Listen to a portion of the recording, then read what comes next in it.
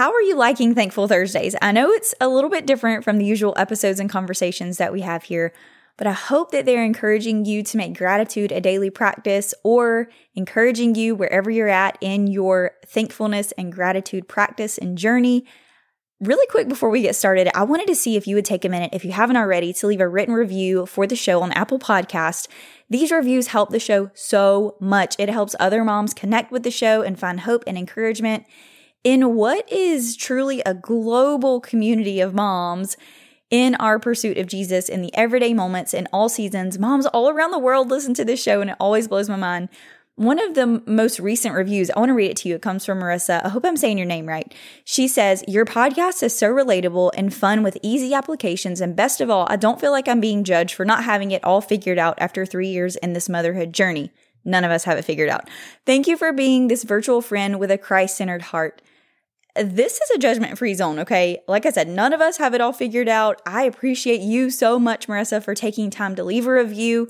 If you want to leave a review for the show, if you leave your name, I would love to feature you here on the show and give you a shout out. It's so fun getting to hear from you. And like I said, it helps other moms find the show. So it's just like a win-win-win-win-win for everybody all the way around.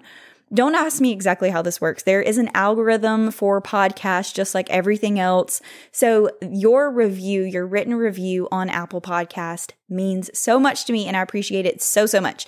So don't forget, as we get started, that there are journal prompts that go along with each of these episodes in this mini series. I would love to send those to you. They're completely free. All you have to do is sign up below, put your email in, and then you can also choose what kind of content you want to hear more about. Like if you want to hear more about, I think the categories are rhythms, homeschool, because that's part of my life, and then the podcast and things like that. You get to choose how you want to receive emails, what you want to receive content about. And if you only want the prompts, then you just type in your email. You don't have to choose any other categories.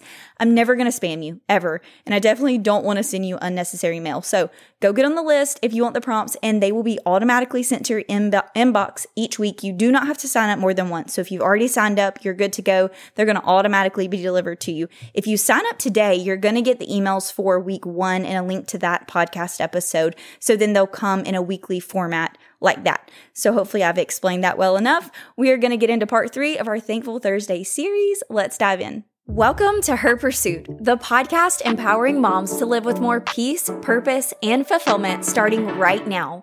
Join me each week for honest conversations on motherhood, mental health, and growing in our faith. Together, we will explore practical ways to break free from survival mode and discover true peace for the everyday. I'm your host, Kaysen, and I'm so glad you're here. Today's gratitude will focus on our minds. You may have noticed that throughout the series, our gratitude hasn't been based on material things. And it's not wrong to thank God for our physical blessings, not at all. But I wanted to focus on deeper truths that are unchanging, like God's character for this series specifically, because seasons, circumstances, even our physical belongings, those things can all change. We can lose things, quote unquote, In fact, like not all of us have the same things. Like I said, this podcast is being streamed all around the globe, and that's something that I'm so humbled by and thankful for. But we don't all live the same lifestyles. We don't all have the same things. And so I wanted to take this month of Thanksgiving to, yes, thank God for our things and the people in our lives, but to hopefully take a deeper look at gratitude and thank God for the things that will never change. Our identity in Him, like we've talked about, the purpose that we have as His child, as His daughter, the Holy Spirit who is our helper. Those are all things that we should be thankful for and that we are thankful for, that we can practice gratitude for. When there have been seasons in my life where I'm like, God, I really don't know what to be thankful for. I'm finding it hard to find something to be thankful for besides my house. And then those are my go-tos, the physical things that I can see, like a house, clothes, food in the pantry, our cars that work, these types of things. But I've been challenged lately to even deeper than that, be thankful for the unchanging attributes of God and my identity in Him, and all of the things that we have, all of the gifts that are eternal that we have and permanent and unchanging through the Holy Spirit. And it's just so crazy. Okay, so today we're going to focus on the peace of mind that we have in Christ. Now, This is something that is so close to my heart. If you've been here for any amount of time, you know that, because in many seasons, I have been so cynical toward this idea of peace. I've struggled with anxiety and worry and depression and everything other than peace for as long as I can remember. Truly, I've told you this before. I've told you stories. So this is never going to be a place where I say, trust God more, or your lack of peace is a lack of faith. I don't know, first of all, that I believe that that's 100% true. I was talking with some girls in Bible study the other night, and we were talking in Philippians 4, I think it is, and he's talking about Paul. Hold on, let me get the actual verse. Okay, I should know this as someone who struggles with anxiety. Philippians 4:6, do not be anxious about anything, but in everything by prayer and supplication with thanksgiving, let your requests be made known to God. And there's a note in my study Bible at the bottom on verse 6, do not be anxious about anything. It says, although the same word is used in chapter 2, verse 20 of a loving concern for others, here it denotes an anxiety that's incompatible with trusting God. And we got to talking about, what does that mean? Just because you struggle with anxiety, does that ultimately signify a lack of faith? Does it mean that our faith isn't strong enough? Does it mean we don't trust God? And I think in today's world and society and modern science, I guess you could say, I don't really know what it is, research, the study of the brain and the mind and how it works, there are so many factors that play into why someone feels anxious. And so during Bible study, I said, I could just not have eaten enough. I could not be getting enough sleep. There are a lot of different reasons why I feel anxious. I don't know that anxiety has a direct correlation for me personally to a lack of or stronger faith in God. I guess when it comes to certain situations and circumstances and trusting God versus worrying about circumstances and things like that, then yes, I could kind of see where that comes into play. But for me, the more that I've learned about anxiety, I even interviewed Lindsay from VitalSide not too long ago on retraining your brain. And she talks a lot about how your body can be in fight or flight. And so there are things that subconsciously are keeping us and keeping our bodies in fight or flight. But there are also, like she talked about, her experience is Lyme disease. There are people that deal with mold and things like that are interfering with the way that we think and feel and believe about ourselves and the world, that have absolutely nothing to do with our relationship with Christ for those of us who are Christians. And so I just think it's so interesting that, we even talked about how you go to the doctor and they treat the symptom. I've talked about this before on the show, going to doctors and how they treat the anxiety and they give you a pill. And so I've been on medication for that. And I've talked about how it did not get down to the root issue of what was actually causing the anxiety in the first place, what was actually causing me to spiral and what's actually causing me to feel this way. And so what is my body actually responding to? Is it a thought? Is it that blood sugar? Is it that I'm not eating enough? Am I not sleeping enough? Is it what I'm consuming in other ways like social media or the news or TV or whatever else it is? So sorry, I did not mean to get off on that tangent, but mental health is so interwoven with other areas of our lives. It can often feel like really, really tangled webs, and it is very complicated.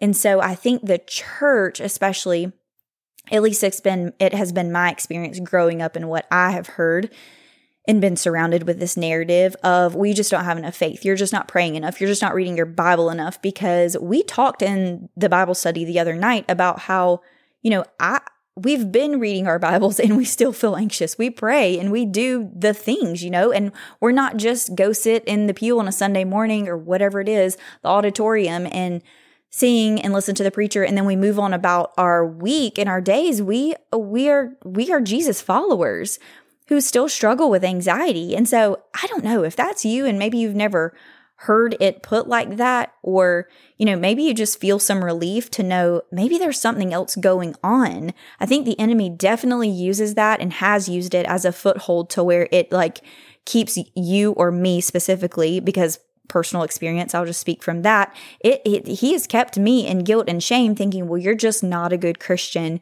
You are not a good person. You don't have enough faith. You're not praying enough. And so then it becomes this list kind of like of religious activity that I'm trying to do to earn favor and to really get rid of all the anxiety that's inside of me, because maybe if I pray harder and pray more and read more of the scripture and try to spend more time with God, then maybe this will go away. But I'm not understanding, hey, your body just doesn't really process or respond well to processed sugars and refined carbs and things like crackers, cookies, chips, candy, donuts, brownies, cookies, all the things that I love.